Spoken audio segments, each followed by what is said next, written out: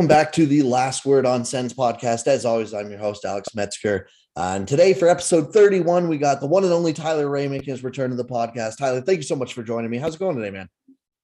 It's going great. You got us on a good day. There's some Sens news that we can actually dig into.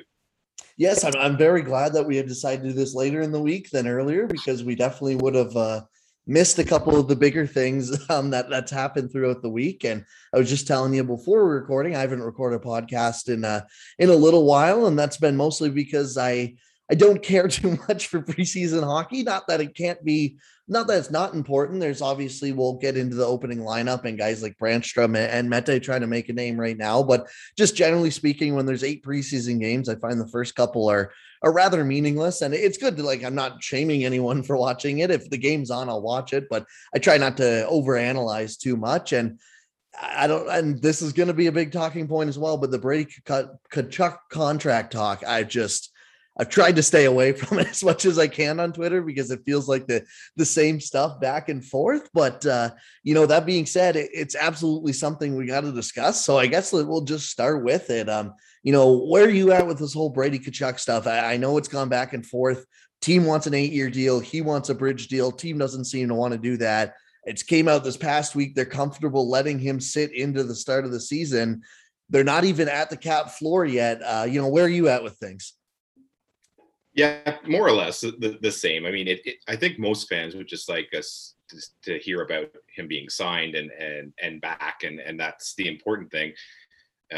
Unfortunately, what often comes up with the team when they have these big contracts need to be done, they don't always go smoothly, and that's where we're at now. I think what's more interesting than last week is this is the kind of the point where some of the lid comes off the negotiation details. You get some stuff that leaks out a bit from either side. I know they always say, everyone says they don't negotiate through the media, but there's certainly some of that going on. I don't know what that really accomplishes at the end of the day. How fans feel about this isn't going to really push things one way or another in my mind. But for some reason, it's very important for some organizations or certain parties to feel like they have the fans on their side during these negotiations. So I'm more disappointed that the whole Brady wants a bridge, the team wants a long-term deal. That was true 4 months ago. I cannot believe that is still the sticking point,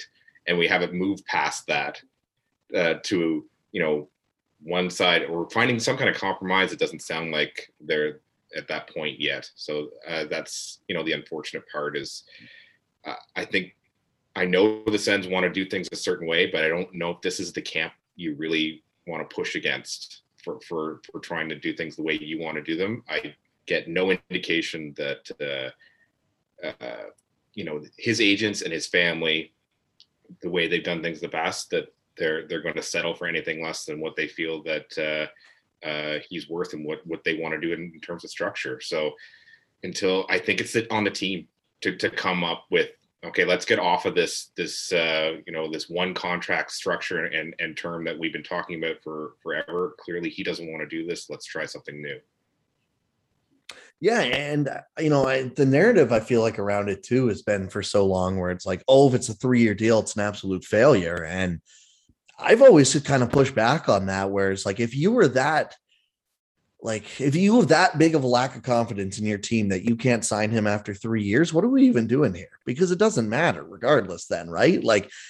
There's got to be a compromise either way, but I don't know. I at this point, I would rather just see him sign and figure out down the road. But it just, as a fan, it doesn't give me a lot of hope when I hear and I saw Gary going in the media or on Twitter today saying something about you may as well just sign him to a 4th year because you walk him right to free agency. And it's like, yeah, there is some of that, but at the same time, if you're spending around your team and your team is good, the players will want to stay and win. If winning truly is above all, and obviously it's not always for it. It's, sometimes people want to play in a certain city, but by all accounts, Brady does love playing here, living here, even while the team's been quite bad over the last 3 years. So he still seems like he's having fun on the ice. And to me, I always just kind of circle back. It doesn't have to be a bridge deal, but like if you're so against it because you're afraid he's going to walk in 3 years, it just kind of feels like you've lost the battle already. And that definitely worries me a little bit when it comes to these negotiations.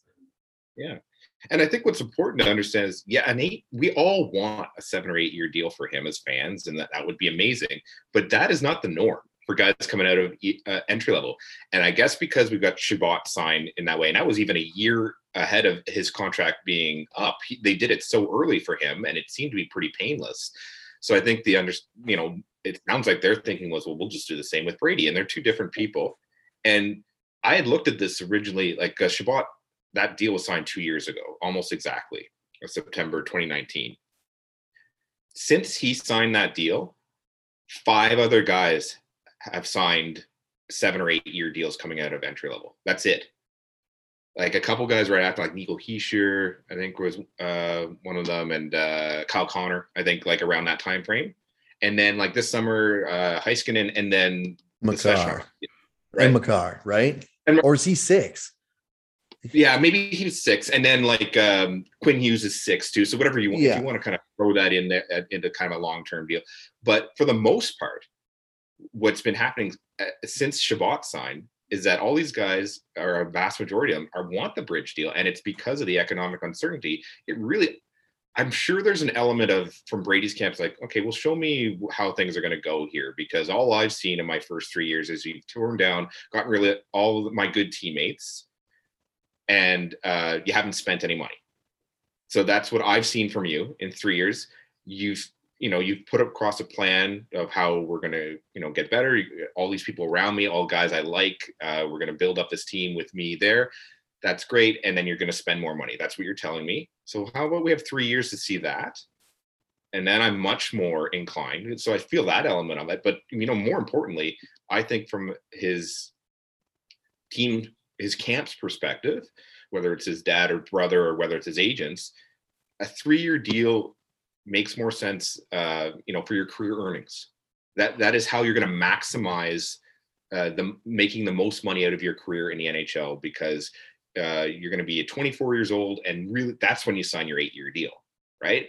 And you're going to get even more money than what you get now. And I know everyone's like, oh my God, $8 million a year, that sounds amazing. Why would you not do that? But there's lots of good reasons to that, and maybe signing bonuses mean a lot to you.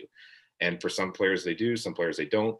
But if it is important to you, because there are a lot of benefits for a player to have signing bonuses, then and your team policy is we don't do that. You have to come up with other reasons to get them off of that. You have to make, whether that's saying, all right, well then let's make the AAV a little bit higher than what we would normally do to combat the fact that we're not going to give you signing bonuses, or whatever the case may be. But you can't just keep pointing to, well, one of our players did this way and had kind of a vanilla structure, so why don't you do that? Because he's a different guy, he has different people advising him, and that's what they want to do. And I don't think you should take that personally as an organization and feel like he's going to leave at the first drop of the hat. I don't think that's where this is going at all. But the way the team's reacting, that's certainly ways to push a guy in that direction. If you're going to say, especially holding the captaincy over your head, saying, well, if you don't sign for 8 years, forget about being captain. So he's going to sit here for he signs a bridge year, sit here for 3 years, not be captain, watch them give it to another guy while you're here. And how is that supposed to really entice you to stay past that time too? So I just think it's really short-sighted. Yeah. And that's kind of revolves back to negotiating through the media too. And that's why I don't really understand when anyone tries to do it, because all sides just end up looking bad. You just got to look petty no matter what. Right. Like, and I get it. Like you want to try and get your message out, but we have, and it's not just the Senators either. Brady's camp is definitely doing it as well. And, like his own brother's openly campaigning on podcasts and basically like, yeah, you're not a Tkachuk if you don't hold out. It's like, okay, well, like, I don't know if I'd be bragging about that. Like, that's not really a way to sell yourself to a fan base either, but. And remember, that's Matthew. Matthew's not Brady, right? So, and they're all the same family, but Matthew says stuff like that a lot, and I could never see Brady actually saying that. So like I don't take that personally myself, but I don't think he's being vengeful or anything on purpose. It's just when you do that and you say that through the media, people are going to take it a certain way, whether you mean it or not. So it's just like, oh, okay, this feels like a zero-sum game. But what I will say is the one thing is that I got a bit of a laugh on is I felt like the narrative coming out of last season into this offseason, obviously there was the whole, we're going to go get a 1C and a 1D or whatever, a partner for Chabot. And it never really happened. Nothing came out of it, whether that's their fault or not. But the other big thing that I felt like I heard week after week last year, and this was right around when they hired Pierre McGuire too, was that Melnyk felt this year was playoffs or bust. And now all of a sudden they're comfortable walking into the season with probably arguably their most important player, if not second or third most important player, not under contract. And who knows how long he's not going to be under contract for. He's got, I believe, until December 1st to sign it, or he wouldn't be playing at all this year, which would be a catastrophe. But even then, I don't think you want him to go to December 1st. We saw the only other guy we've really seen with that is William Nylander, and he had not a disastrous season, but he clearly took him a month or two to get going after, because he just wasn't skating at an NHL level for, 6 extra months or whatever. Right. So I definitely am a little worried. I laugh at the quotes being compared now versus then, where it was playoffs or bust. Now it's like, well, they're not even going to have their top left winger on the roster maybe to start. But I do think it is one thing that, if you're going to let it go to the season starts, fine, but you better get some kind of deal done soon. And I mean that on both sides, because I don't think it's in either side's best interest for Tkachuk to be sitting out multiple months here. No, I don't think so either. And you can tell, you're not hearing publicly from Brady, but from reports are that he's dying to get back on the ice. It does make more sense to sign it sooner rather than later, but you also have to be in the same ballpark, right? If you're Brady's Cam and all the other party is talking about is an 8-year deal, and you're saying, guys, that's not what we want. Let's talk about other things. Then it's not going to move forward. And maybe it's more nuanced than that, where we know everything that's going on, but that should be the focus at this point. And my fear is that the team has just painted itself into a corner by continually, saying that if they don't get a 7 or 8 year deal, this thing's a failure. And they've tied so much of their reputation and their goodwill into this one player committing here, that it feels like they're going to trip over themselves and sink this season. He's not going to be in a good position to really perform. You're right. And when you miss a certain amount of time, then it's really hard to get it back historically. And regardless of whether their plan is to make the playoffs or not, they want to be good. They want to be in the mix, because they know, and don't let the attendance is a big deal for them this year. They need revenue. They know people won't come to the games if they're mired. If they get off to a below 500 start, the start they had last year was just disastrous, right? They're not picking up any momentum in the fan base. That people are gonna not show up, and they're already in an awful spot with that. The only saving grace is if they have an exciting team that looks like it's making a little bit of noise and might be able to scratch into the playoffs, and that then you will get more people come out. You'll gather that momentum, and that's really important to them. So yeah, you need all hands on deck. It's not a deep roster, and if you've lost your best player, that's not there aren't these big surprises that I don't feel are going to bust out and make up for the fact that you're missing him. Yeah, especially because they've already sent a bunch of the guys that we thought might be in the AHL or even CHL down. And there's nothing wrong with that. But yeah, we mentioned it's not a deep roster, and they've already lost a piece to it for 4 to 6 months in Colin White, who has was a dislocated, torn shoulder. He heard it in the preseason game the other day, and he's going to be out long-term, which is, unfortunate for, again, both him and the team, because the team doesn't have guys just willing or that they can just automatically replace him. Not that it's the biggest loss, but obviously any guy's a loss. But for Colin White too, this is unfortunate, because I've seen it brought up a couple times that he's going to be a prime buyout candidate in this upcoming offseason if they really want to make a change. And it felt like this year, last year he was up and down. I thought he found some chemistry with Paul and even Dadonov at times at 5-on-5 on that third line. But this year, he really kind of needed to have a big year to show that, no, I still should be part of this team, even if I'm a little overpaid. And it's really unfortunate to see him, out for minimum 4 months, because again, like that's a big chunk of your season. Even if you're getting back after that 4 months, it's going to take a little time to get back up to speed. Yeah, I mean, as much as it hurts the team, because center ice for this season is the most precarious position. They really didn't have the depth there. And if nothing else, Colin White is an NHL center, right, or an NHL player. And they needed one of those to be able to plug in. So him being gone really affects them and probably forces them to make a move somehow. But it's the worst off for him, because he needed to have this season to reestablish himself, to get in the point, because I had him teetering on whether he was even the third line center on this team or not. I mean, by default, he would have been, just because they didn't really have much options, but he is on the verge of being passed by a number of other people in the organization. And that contract is just sticking out like a sore thumb. I know I mentioned that whole bio probably a while ago, because the window kind of at the end of this season shuts down for it being at, the lesser amount because of his age. It's the ideal if you're going to, wipe your hands clean of him, that's when you do it. And if he has, even if he comes back this season, how long it takes to get back up to speed. It probably doesn't look good for a while. He's not going to be able to have that chance to do it. So I struggle to figure out how he's on the roster next season with this happening. And that's too bad for him. He's a nice guy. The teammates seem to love him. I just don't think he's really been able to carve out a niche, to show you, exactly what he is, contract aside or anything. He's had a hard time really fitting in and being, thought of as a core player on the team. And which is funny, because he's been around, one of the longest guys that's been around at this point.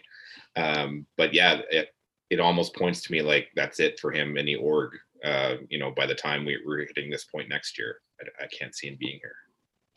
Yeah. And I mean, even because, there's, like I've mentioned, he could move to the wing, but if your goal is to have a couple more prospects move up next year, or you want to go make a big splash, and whether that's via trade or free agency or whatever, like the wing, even right wing, is, it's going to fill up pretty quick if you make a signing there. And, obviously you got Batherson and Connor Brown up the right side, and Formanton can play both sides, I think, if he really wanted to, but, they might put him at left. But yeah, like for Colin White, I think even if we did ignore his contract, I think you're exactly right. He'd be as early as next year a fringe guy.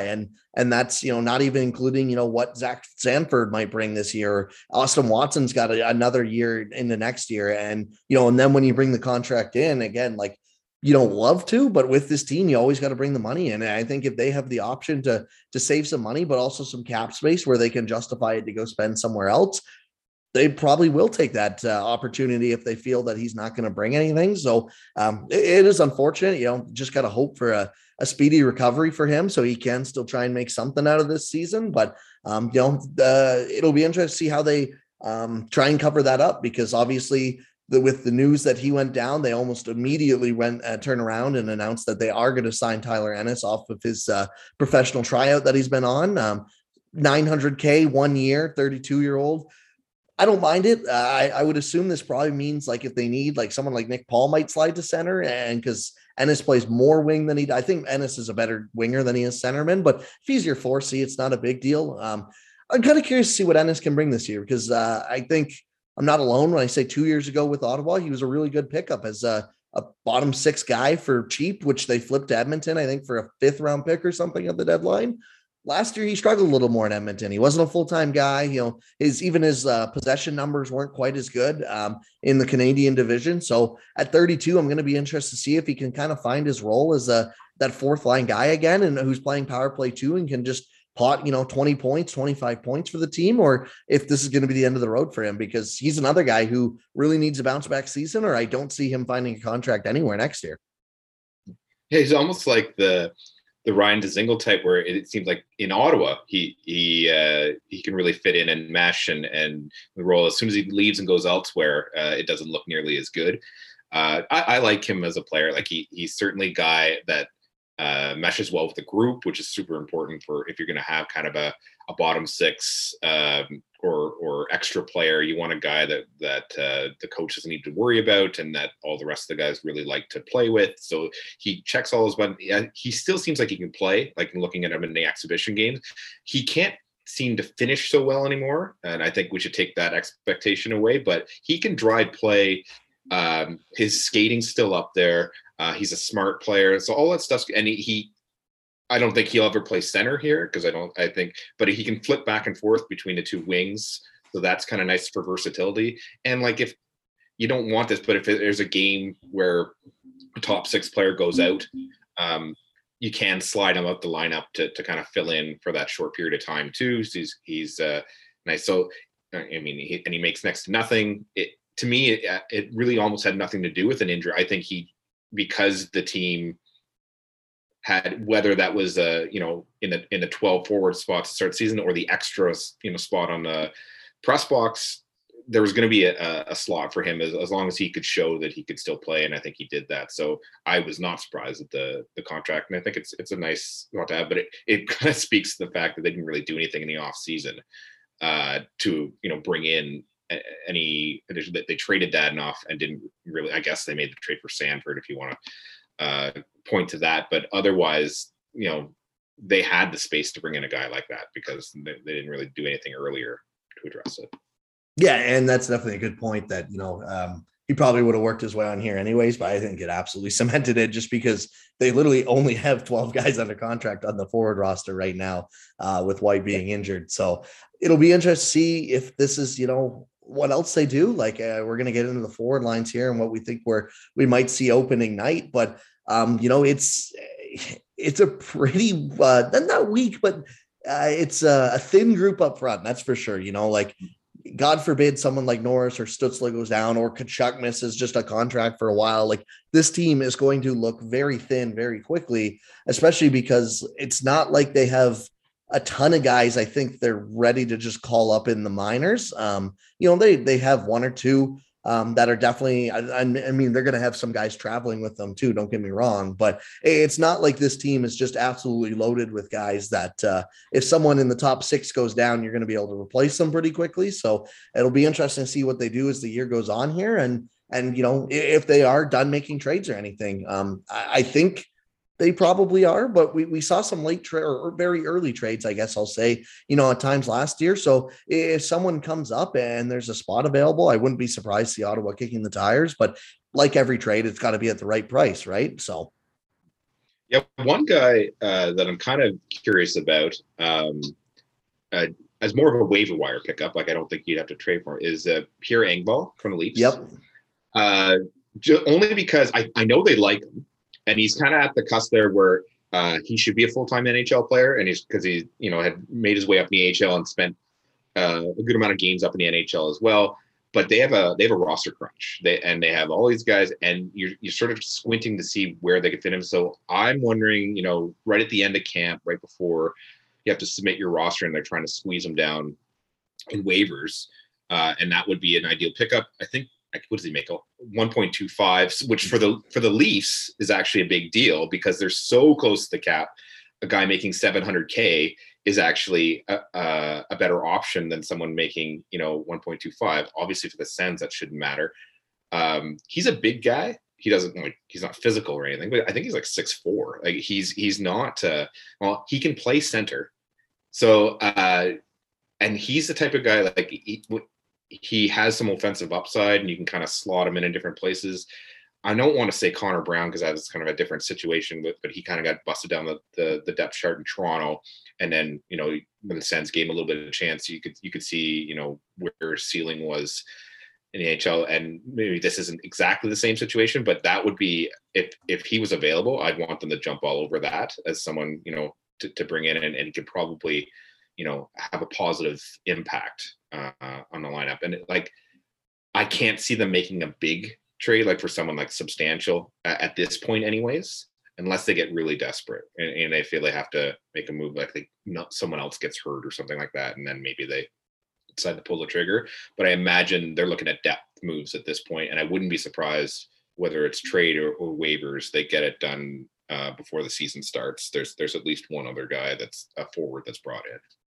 Yeah, Pierre Engvall is actually the name I was going to bring up. I was tweeting about him the other night because, the Leafs are basically going to have to make a decision about, him versus, why am I blanking on his name? Is it Curtis Gabriel, I believe, that they signed from San Jose? Yes, Curtis Gabriel. There's a couple that are at the bottom of the lineup. And even like Wayne Simmons and like guys that they can't really send down or get rid of. Like they're kind of blocking those spots where he would normally play. Yeah. And they can't even run with like extra guys on the roster, right? Because they're right up against the cap. So they need like maybe 21 guys or perhaps 20 to start their season to be cap compliant. So they don't get to carry any extra guys. They have to get rid of them off the roster.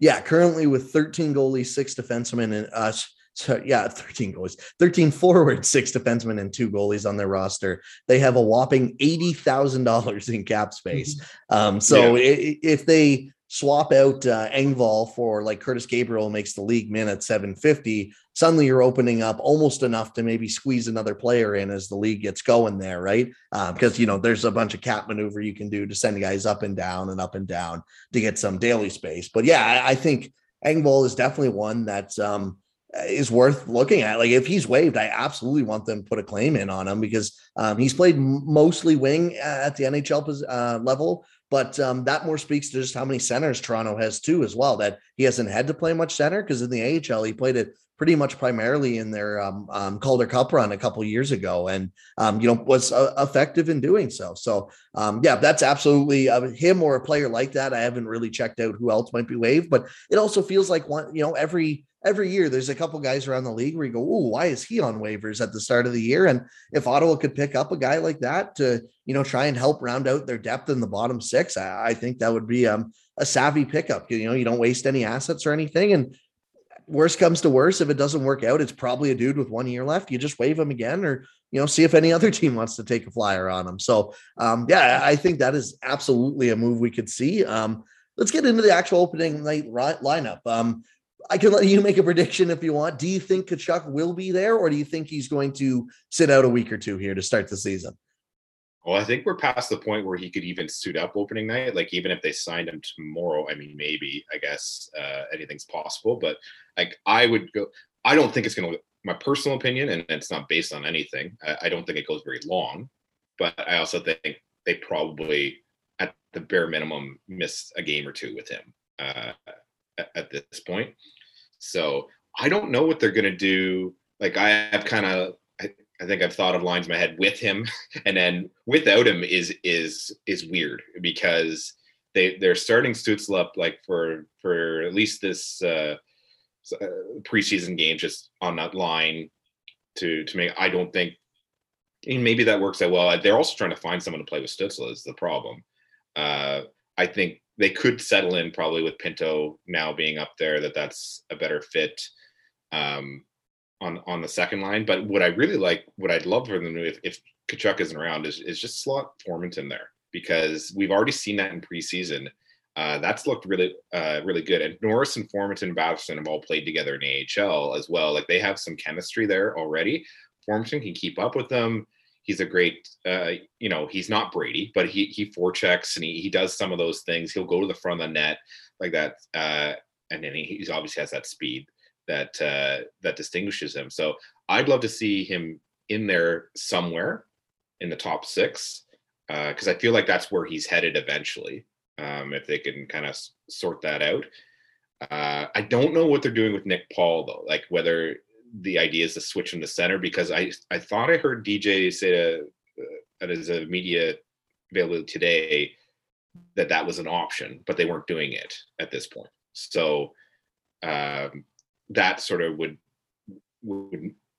jiggle some things loose too if they moved him over to center, which he can certainly do. And he's a big guy. Coach likes him. If you want him on your third line to do that, then that's certainly an option there. But I think what I'd love to see this season, assuming everyone's around, I'd like to see what a second line looks like, where they can find someone to play with Stützle, because that should be the priority in the early part of the season, is because he has not found really anyone with amazing chemistry yet to play with.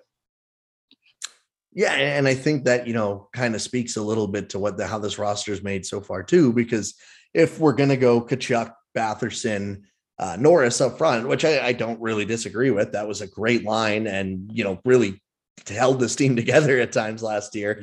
If you want to say those are three on that first line, it's like, okay, well, the high end skill really falls off pretty quick at that 5-6 position. Pinto, I think, absolutely has the potential to do it, and Formenton might be an option too. But again, I think Formenton's more of a lefty than a righty. Not to say he couldn't slide over if he needed to, but that was kind of the thing where I'm going to be really curious to see what they do on the right wing going forward, because, I get Dadonov didn't have a good season last year.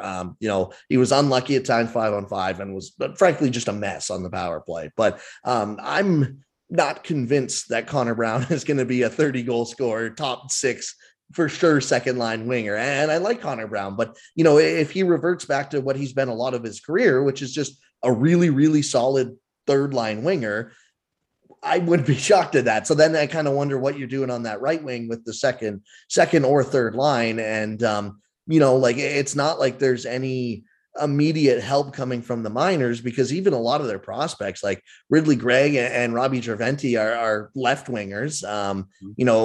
Sokolov is listed as a left winger as well. Maybe you try and get one of those guys over to the right, but that's what I'm going to be curious with.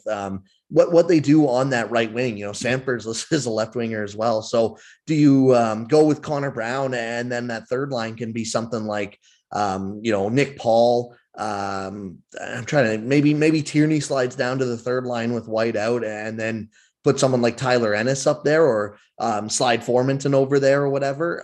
I'm really curious to see what they do, because this right side is looking very, very thin, even compared to the rest of the team. As it stands now, I'm sure things will change, but it looks like they're gonna the bottom 6 is some combination, like the third line is Formenton, maybe Paul in the middle, and then Ennis. They look like that's where they like to slot those. Watson's got his fourth line spot sewn in, and then Sanford looks to be the other winger in the fourth line. We can talk about Sanford so far, because that seems like I'm wondering about him. But and then they have this this gap for the fourth line center that right now they're trying out Agazino and Clark Bishop maybe. Or like Castle. Tierney's in the mix too somewhere, right? So I don't exactly know how that's going to shake out per se, but it looks like they want Ennis to be on the right side. At least that's where the spot is for him. And obviously Austin Watson's going to be on your fourth line. So the right wing there, I guess, at least they have the guys. It's just, who's playing center with them, and who's dressing and who's not, because I kind of have an extra, because I can't see Agazino's just a guy. It's like Clark Bishop. They're I'm sure capable guys that they don't move the needle in any way, shape, or form. But do you need your fourth line center to really do, a whole lot besides not hurt you? That's especially if your wingers are Sanford and Watson. It's not like they're gonna go out there and be generating a ton of scoring chances and things like that. You just want a guy that's kind of there. So I'm not overly it could be Kastelic or something, right? You could have a guy come up and play center on that fourth line and just kind of be there. But I think then if that's the case, you have to make sure your third line's especially effective and generate, because the fourth line's not going to do much for you then at that point. Yeah, in that scenario, I think you're basically just putting the fourth line out there and telling them, don't get scored on. We don't care if you score, just play the evens for 10 minutes a night or whatever it is, right? And it's been effective for some teams, but the biggest problem with that is your top 3 lines all really need to be dominant. Not even just your third line. You really need your top 6 to be outscoring the other team's top 6. And if that doesn't happen, you're going to be in a lot of trouble really quick. So, another name I'm going to be keeping an eye on here is, I don't think he'll come up definitely right away, but if the injuries start to pile up through the season, is Parker Kelly. I know I don't know if he's necessarily ready, but the org speaks pretty highly of him. And I've seen a lot of love for him online too. So, he's a guy who feels like he's definitely going to start in the AHL, but he threw up 16 points in 57 games in 2019-20, and then 18 points in 33 with Belleville in 20 last year. He played one game, had a goal in the one game too last year with Ottawa. But he could be a call-up option, I think. Probably if more injuries, not just if things are going wrong, but you never know, right? Like that's another guy I'm at least going to keep an eye out for. Yeah, I totally forgot about him, and I shouldn't have, because he's nicked up a bit now, so he's not playing, but I don't think it's serious. I actually I think he makes a team. To be like, I think they'll find a place for him because, like you said, they love him. They've been talking him up forever. He played in every single exhibition game up until when he got hurt. He's kind of your quintessential fourth line. So it's almost like, why is Curtis Sanford here if you had like this cheaper internal option that does all the things you want to do? But in any case, I think, yeah, he is potentially like he could be pushed down because they can send him down, no problem. But yes, he would, if that's the case, it won't be too long before he's up. Someone gets hurt, he'll be slotted in there. And I think they love him. He does all the buzzsaw stuff. If you put him on a line with Austin Watson on the other side, right, you're thinking and then like eventually like the idea is that Ridley Gregg maybe there, and then you make like just a horrible line for the other team to deal with because of all the nastiness that they bring. But yeah, I think like DJ won't shut up about him, so that is always a good sign that they probably want to get him in to the lineup as much as they can. Yeah, for sure. And I talked to you before we started recording here that we weren't going to touch on the Logan Brown trade too much, but I haven't brought it up on this podcast since it actually happened. And I will say Sanford is a much better player than I thought they would get for Logan Brown at the time. Like he's an actual NHLer who is, does positive things while he's on the ice. I don't think he has super high upside or anything, but this Colin White injury is exactly why I don't think they should have traded Logan Brown, because, Colin White goes down, suddenly you're not scrambling to see who's going to be your third line center, fourth line center. You have Logan Brown who can start at that third line if you needed to. And you have, we've talked about plenty of depth on the left wing. So you don't really need to worry about that either. And, it's just one of those things where I don't know if short-sighted is the word. I think they had made up their mind a while ago that Logan Brown's time was done with this organization. And not all of that is on them either. At some point, the dude's got to stay healthy, and he never really did that. But I think this Colin White injury is exactly why, even if you don't have him in your immediate plans, you keep him around to start the season. But it is what it is at this point. Sanford's going to start probably on that fourth line. We'll see what he brings, but I figured it was worth it to bring it up, while we're talking about the lack of options at center and on the right wing. They had a centerman that they traded for another left winger. Yeah. I mean, I've always been a fan of Logan being here, but I do recognize all the issues that have come up there. And in a lot of ways, like I don't fault the organization for some of the stuff. Like I feel like they probably could have given longer looks at different parts, but yes, if you keep getting hurt, and it didn't sound like the attitude was necessarily, see there, the relationship when we got to this point, it was soured. I think in a vacuum, it would have been great to have him around. I just think both parties didn't want to deal with each other anymore. So if you get to that point, it's hard to keep someone around, right? Because they're just, they're bringing everyone else down with the way they feel. They're not happy to be here. You don't trust them. You don't really know what you got there. So I understand them kind of saying, okay, what can we get for him at this point? Maybe that was what they could get. Sanford certainly is an NHL player. But yeah, they went and filled up a position they absolutely did not need to address, because left wing is the one spot in the organization where they have like a lot of depth, whereas center right wing's not that. What's been interesting to me and I haven't seen a lot of them play, like I knew of him. I know he was on their cup run. He was part of the team and he played a bit there. It's interesting to hear the way DJ answers questions about him, because he's been asked like, what's your impressions of him? What's he been so far? And the responses so far is like, well, he's just a guy that's it's a veteran. He's getting settled on a new team. Like there's clearly at this point, we haven't seen much. Like the stuff I've seen him in the games, he hasn't done anything. And I understand new team preseason, who cares? But you better hope that you get something out of this guy because he makes over $2 million. A good thing that it's only the 1 year left on it.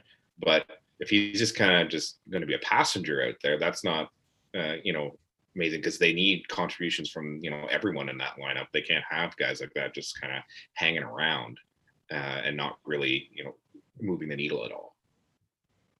Yeah, for sure. And, it's one of those things where, again, like it's the top six is good, but it's not like this top six is absolutely dominant yet. So if this team wants to be good, they're going to need some contribution from everyone in this lineup. And, when it comes to Logan Brown, I do understand. And let's face it, like there's an avenue where this team this year is just not very good again. I'm not saying they need to be bottom 3 in the league, but if they're the 10th worst team or whatever, like it wouldn't shock me. I'd almost like project them to be around there. But if you're losing a couple games in a skid or whatever at any point in the year, the last thing you need is a dude who's already miserable on the roster because he doesn't get along with the team, right? And it's the same idea in the AHL. It's like, okay, we'll just waive him, and if he makes it through, he can play in the AHL. It's like, look at how many young guys that already named off that are in the AHL this year. It's like, do you really want a guy who's miserable that he's there because he's been there for 5 years now already, spreading that attitude around your locker room? So I do understand that, moving him was something that they felt they had to do. Part of me wishes they would have at least tried to recoup his value a little bit more. I think that was the biggest problem I had with the whole scenario is just, like they didn't do themselves any favors at any step of the way either. Like, even if you don't like the guy, you don't need to publicly say we don't like this guy, which I felt like obviously Dorian never came out and said that, but whether it was through the media or just, obviously their actions, it's just like, well, when you constantly send the guy down, there's always negative comments about, how often he gets hurt and his character and stuff. Of course, teams aren't going to be lining up around the block to give you assets for that guy, right? Like, and so I don't know, like, I don't know how much different they could have handled it, but I would have wished that at times it was handled at least a little bit differently. Yeah. There was an approach that they could have taken this offseason where they came to him and said, listen, we're ready now. Like we either need to, get your value to the point where we can trade you to a place you want to go, or we'll see if you can, be a member of the NHL club. So we're coming into camp with the, expectation that you're going to be on the team. Show us something there where we can, slot you in. Maybe if things go well, you can get, some half decent line mates if that's the case. And you'll actually have an NHL season. And if things go well, then you're going to be able to open up opportunities for us to get you somewhere else, kind of get him on board with that so that, everyone's coming in with the right attitude. It sounded like they couldn't even sign with the qualifying offer, right? Until right before camp started. So I think the relationship at that point was just so busted that, both parties were like, let's just not have me around anymore. I don't want to be here. So I guess that's the way it went. So, which is unfortunate. Yeah, for sure. Other big thing, I think on the defense, if we're going to switch to the defense quick here, I think the biggest question is going to be, where does Michael Del Zotto play? Is he the 7th defenseman, like the odd man out, or, is he in the lineup taking a spot of, say, Brandstrom or Mete, excuse me. And that if we heading into the preseason here, I would have said that, yeah, unfortunately, I think Del Zotto's automatically got a spot. We don't see them. They're definitely not sending him down or anything like that after the fresh 2x2 contract. But at the same time, as the preseason goes on here, it sounds like there's more and more of a chance that Del Zotto is at least a 6/7 where he's rotating in and out. It won't just be him. I'm definitely curious to see how this goes. I will say, if there's one thing, to be very positive with DJ Smith, is in the past couple of years, he's shown he's not afraid to sit guys down who make more money than others on this team, whether that be Chris Tierney last year at times, and near the end of the year, he took a seat. I'm trying to think if it was Bobby Ryan or someone a couple of years ago. There's just been a couple guys where you can call him White at the beginning of the year. He doesn't really care for salary. If you're not playing well, you're going to sit. And That gives me a little hope because I don't think Del Zotto should be a mainstay in this lineup when you have Chabot, Brannstrom, and Mete on that left side. And then, I would take Zaitsev out personally, but he's not going to be out. So you have Zaitsev, Zub, and Holden / Josh Brown on the right side. Yeah, the whole, I think we have to circle back with Del Zotto is what is the point of Michael Del Zotto? Because I definitely subscribe the fact that they needed to upgrade their D going into this offseason. Whether that was with a short-term, boost or something bigger. The baseline should be a guy to upgrade Zaitsev from. That would have been my thinking. I don't think there was interest there just because I don't think they were looking to spend big money. So they're trying to shop around and see who was available. But the thing is, I think we all know the types of defensemen that DJ it's not that he only likes these types, but he will default to bigger guys. He was a big burly defenseman. That's what he played. And he just believes that you need that on your blue line. And you can be small. It's okay. But you're going to have all these other factors that really mitigate the fact that you're small. Whereas if you're a big guy, you can kind of get the benefit of the doubt a bit, and you have to play yourself out of the lineup, which is what things like Goodbranson, Coburn, guys like that, that's what happened, right? Del Zotto's not big. Del Zotto's not an offensive. So the other thing is maybe we need, if Brannstrom's, we don't feel like he's ready, we need another guy besides Chabot that can kind of push the play like that. And that's not Del Zotto anymore either, right? Like he used to be early in his career, but he's been on 9 teams. He's a journeyman defenseman. I think a lot was put on that he looked half decent in Columbus last year. And that could be for a variety of reasons. Maybe he was sheltered. Columbus was a terrible team. Do you trust many of the results coming out of there? What's a little bit concerning for me is that, so they hired Pierre McGuire. I don't know. They never said exactly what he does, but presumably, because what is it? VP of player development. But player development's like your Sean Donovans and your Jesse Winchester's, the guys that kind of work with all the AHL guys. I don't think Pierre McGuire is doing that. I think Pierre McGuire is there to whisper in Pierre Dorian's ear about your pro scouting and the guys that are out there that you could do, and he could give you some further intel on that guy. It looks like that would have been a guy that he would have been intimately, aware of and probably recommending. And if that's your first, foray into advising the GM, I hate to write a guy off like this early, but he's never been that great. And he's not a guy DJ really. I think that's why already he's like, I don't know about this. He's not going to have a problem sitting him because he's not a DJ Smith type player to start with, unless he shows that he's really good. He knows Mete and Brannstrom better than he knows Del Zotto. And so if those guys continue to do well, and I think they've been playing themselves on a team, he's been trying to downplay it, but you can hear in the last couple of days, he's saying great things about both those guys and how they've kind of worked on some of those elements that have held them back in the past. He knows that he needs puck movers. So I think that's probably where we're at. We'll see where the rotation lands, but he's not going to get the benefit of the doubt like some of the other guys that they brought in, I don't think. Yeah, and this Del Zotto signing would have made more sense to me if they didn't have Victor Mete or Erik Brannstrom on the team already. Like if you signed him to be your third left-hand defenseman because you didn't have any other options and you needed a stopgap before Jake Sanderson gets here at the end of the year, sure, I would understand that. But you already have Brannstrom and Mete who do exactly what Del Zotto does well in terms of helping generate offense, but they can also transition the puck, and they're frankly better defensively than he is. It's not like Del Zotto is some stalwart defensively. He struggles actively in that area, So I never understood the signing. I really didn't. I thought the Holden trade, for Dadonov, again, I thought Holden's a fine player. I like that he can play the right side. He's a guy who, when he got to play, was responsible defensively, so he can at least help the team in that aspect. And maybe you can argue, not a lot of their players are super responsible defensively. So Nick Holden can come in and help with that, whether it's on the left or right side. But yeah, Michael Del Zotto is just like, well, you got two guys who are younger, cheaper, and better than him already on your roster on the second and third pair. What is the point of this? And maybe it's just insurance. And if that's the case, sure. But like $4 million is a lot of insurance for 2 years, like you could find a bunch of guys for pretty cheap.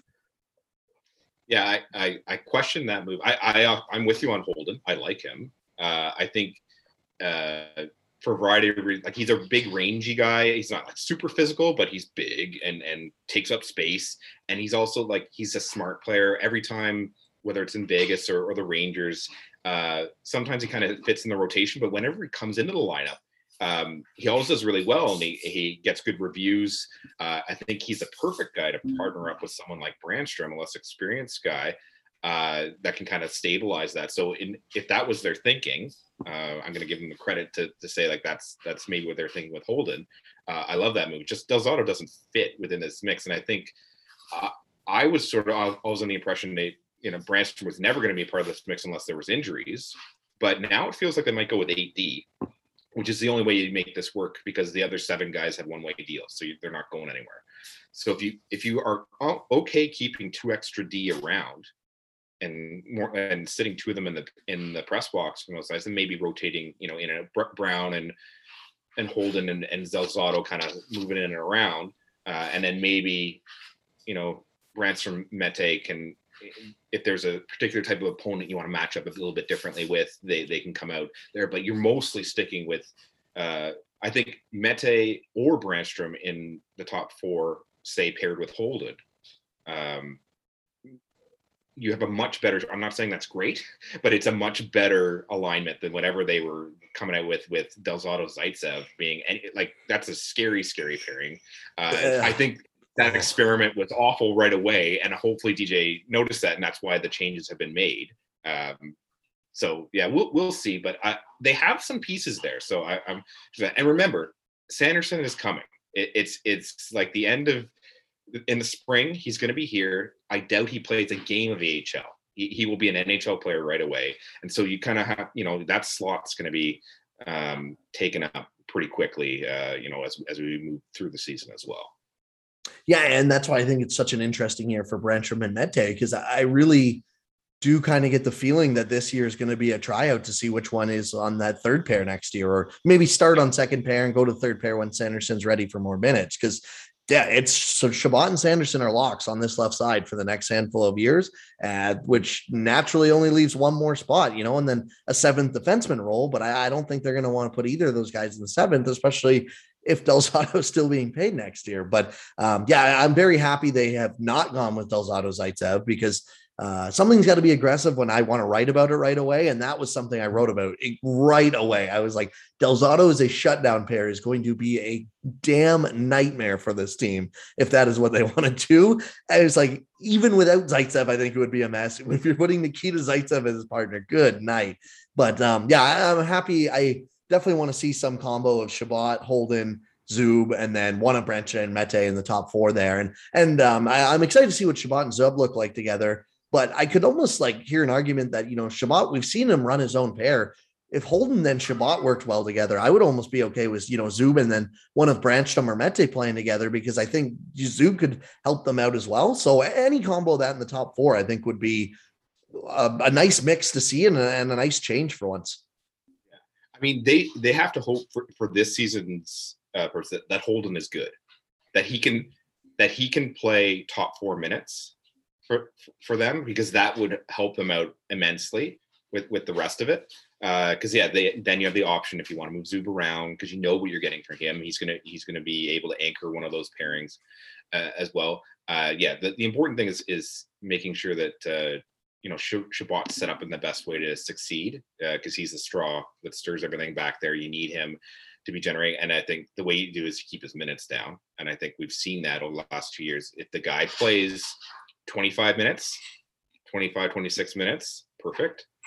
When you start playing more than that, maybe not in that game, but then you start seeing the flubs and him looking like he doesn't know what he's doing or making the big dumb plays because they're just leaning on him too much. You can't have him play that much. So hopefully, they've got that worked out to a better distribution of ice time. Yeah, and quite honestly, I'd be okay this year if the game's super out of hand one way or the other. His ice time gets cut to 22 and a half, 23 minutes for just a single night here and there, just give him a bit of a breather. Cause again, you have Mete and Branstrom behind him who can help take some, do what he does. Obviously not to the same degree, but if you're losing by a bunch or you're up by a bunch, yeah, like you got to take care of Shabbat, not just for this season, but for going forward too.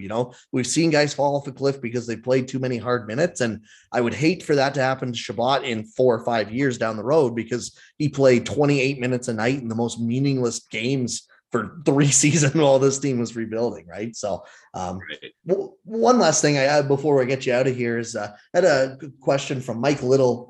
He said, how much are dumb things we see from the Sens as a result of deep lack of staff at all levels of the org?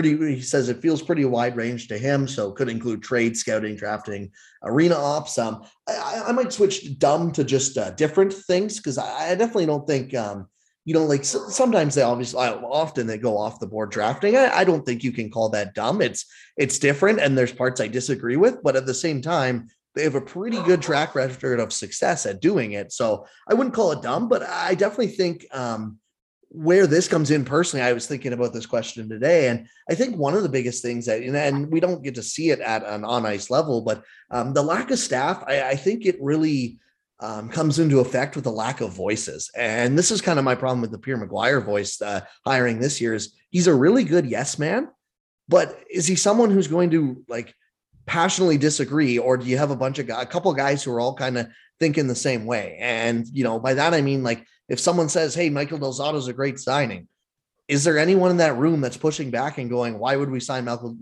Del Zotto? We got 3 better guys on the left side than him already. Or is it just a bunch of guys that go, yeah, I really like what I've seen out of him, and they all sign? And that's one of the spots I wonder where a lack of front office staff, does that hurt their pro scouting and decision making altogether?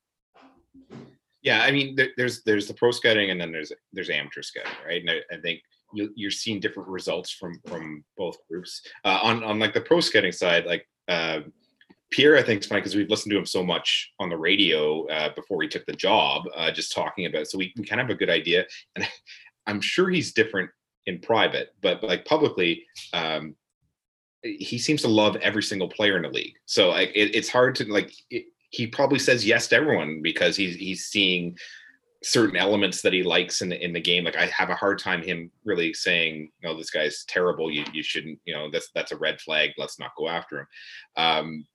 What's happened on the pro scouting side, when you have a small group like that, you're right. It's a lack of voices coming in. But what you tend to, it's just a smaller field of potential candidates. So what ends up happening is when you go and are trying to find an NHL player, whether it's a trade or free agent signing, a lot of it seems to be based on how that guy played against you. So the GM or coach remembers, well, Michael Bodker scores a hat trick against you. Sounds like a good guy to pick up in a Mike Hoffman trade. Why not? And then there's guys that, don't really have the, where it's the coach's history with them, right? So that's what I was going to bring up. So whether it's Guy Boucher or DJ, right? He's this guy played for me before, and so that seems to be your pro scouting. It's he played for me 3 years ago, and I liked him then, so why don't we get him now? Without someone saying, well, you know what, I've watched him recently on this other team and he's not been that good, so maybe we shouldn't, right? So I think in that way it's limited, and it comes down to lack of voices. On the amateur side, what's interesting, I think they're probably the model for the team that's gets the best bang for its buck from a small setting group. And what they've done, I think the reason why on the amateur side is because they've decided, okay, we only have a certain amount of guys. They will cover this geography. We're only going to really concentrate on these areas because we feel like a lot of good players come out of these programs, this group. So we have guys watching intently the U.S. national, under 18 program. A lot of their draft picks come from there. We have a guy in the Western Hockey League, and he scours there, and that's where we're picking up a lot of players there because he's concentrating. We don't care about Russia. We don't care about Finland. With the guy in Europe, he's only really going to look at Swedish teams, right? If they grab someone, that's where he is. So they're limiting where they're looking, but they're going to places that tend to generate good players, and they know, because they concentrate so much, they know a lot more about those players because that's all they're looking at. So they get the best players from those groups. And to this point, I think you can point to their success there.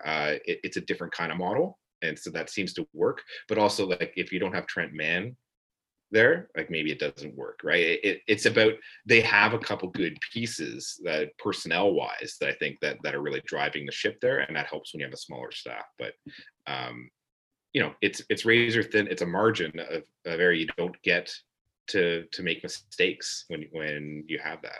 That's exactly what I was about to say. Is the margin of error gets so much larger when you have such a small staff, where it can work, and we've seen it work. And obviously they don't hit on every prospect. No one does. Prospects are very random, very wild, and hard to pick out. But yeah, you need the exact right staff when you have the smaller one. And I would say the other big, I think, obvious evidence of just a lack of front office staff to me that's pointed out in the last 3 or 4 years was trade deadline a couple of years ago when they were trading Mark Stone.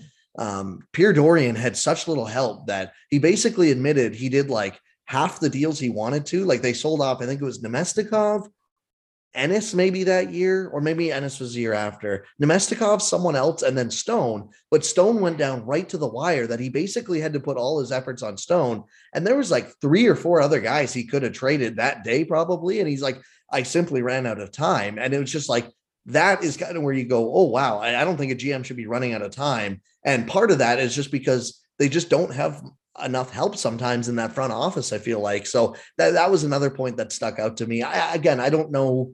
Dumb might not be the right word. I definitely do disagree with a lot of their pro scouting. I cannot remember a team that has relied this aggressively on their coach to give out like half of their pro. And I get it. Like, all coaches have input into who you're going to get. Like, you don't want to just saddle your coach with a bunch of guys he hates or anything like that. But like, it really does feel like, okay, we need a guy out of these 4. Who do you like? It's like, well, I played, that guy played for me 6 years ago back in junior hockey or whatever. So that's the guy I want. It's like, well, he's nowhere near what you remember him being in junior hockey, but yeah, I think that is definitely the biggest area. Yeah. And the coach is not a scout, right? Mm-hmm. They're not watching this guy. They're basing it on their experience with that player, which maybe have been, X amount of time in the past. They're not, keeping up with, exactly where they're at now. They have too much on their plate. They're coaching their team, right? The scouts are supposed to be the ones that are out and watching these guys on an ongoing basis. And I mean, again, grab a few analytically inclined people in there to be able to say, guys, take a second pass at this player. It's, there's some red flags that are here on underlying numbers that you might want to consider, and, be open to that feedback as well. Cause you can have a bunch of guys like that saying stuff. If you don't listen to them, then what's the point? But that would help too, because there's a bunch of guys that they get, and right away you're like, well, this is not a good player. I can tell. I'm just a fan sitting here and I can tell you that. And I don't have to look up too much stuff to tell you. So I don't know why you have it in your head that he is a good player. That's there. So, I mean, that's an ongoing frustration as well. Yeah, it wasn't a shock to too many analytically inclined players when Eric Goodbranson turned out to be actually bad last year. A bunch of people said, hey, this probably isn't going to work out. And it did not. But I think that's a good place to wrap it up anyways. It should be an exciting season, to say the very least. I don't know what's good in store, but it'll be nice to see some fans back in the stands. And I know I'm going to try and get out. I live 6 hours away from Ottawa, but I'm going to try and get out once or twice this year as well. With the double vaccine and everything, it's good to see that, they're trying to do this as safe as possible. So that's always exciting as well. Yeah, it's been a while since I've been able to go see them in person, so I am looking forward to that too. That just to get to see NHL hockey in person is a good enough thing to be looking forward to as well. And yeah, and I do hope they have a good season. I want them to play well. I don't want them to be bad. So it's always fun to watch these guys out there playing and hopefully getting us to the point where we can see some light at the end of the tunnel for them as well. Yeah, absolutely. Plug some stuff. Where can people find you and anything you do? Yeah, well, really, I'm Twitter's the best place to find me. That's where I'm usually letting my thoughts be known, at Defense Minister. So you can give me a follow if you like, and I'm always happy to engage with people, in replies and things like that. If you do want to Chat Sens, and yeah, that's where I make my home and have for a while. So continue to do so. Thank you so much for joining me. I'll have to have you on as the season gets going. We've got more to talk about. Yeah, I look forward to it anytime. Huge thanks to Tyler for joining me. As always, it was an absolute blast recording with him. I hope everyone enjoyed it as well. It's been about a month since I recorded the last one. Life's just been a little busy. And to be honest, as I mentioned at the beginning of the podcast, there wasn't a lot to talk about. We discussed the Brady stuff today, but there's only so many weeks you can go, round after round talking about the Brady Tkachuk stuff, and I found that's all Twitter's been. And as we get off of preseason, and obviously next week the actual season starts, so we'll definitely be back up to every 7 to 10 days. I'm hoping to get a podcast out, and I'm just going to explore it with things again this year. Definitely, I think my goal is to maybe every other week have someone Sens related on, to only focus on what the Sens have been doing the last 7 to 10 days, and then I think if there's a double header or something like that, I'm going to try and get some other people on too from different teams to discuss the matchups and what to expect and stuff like that too. So I'm definitely going to try and get more nonsense related content, but still with an Ottawa focus, of course. So if there's anyone you want to hear, as always, let me know. Shoot me a message either on Twitter at NHL Sens and stuff. The podcast can be found on Twitter at Last Word on Sens. It was a year ago today, basically, that I decided I was going to start this podcast. And, 30-something episodes later, I can't thank you enough for the support and a great first year. And, I'm really looking forward to a big second year as well. So, here's to an exciting season. And the next time we're recording is when there will be some actual games on. So I think that's super exciting, So I hope everyone has a great Thanksgiving weekend, and I will talk to you all next week.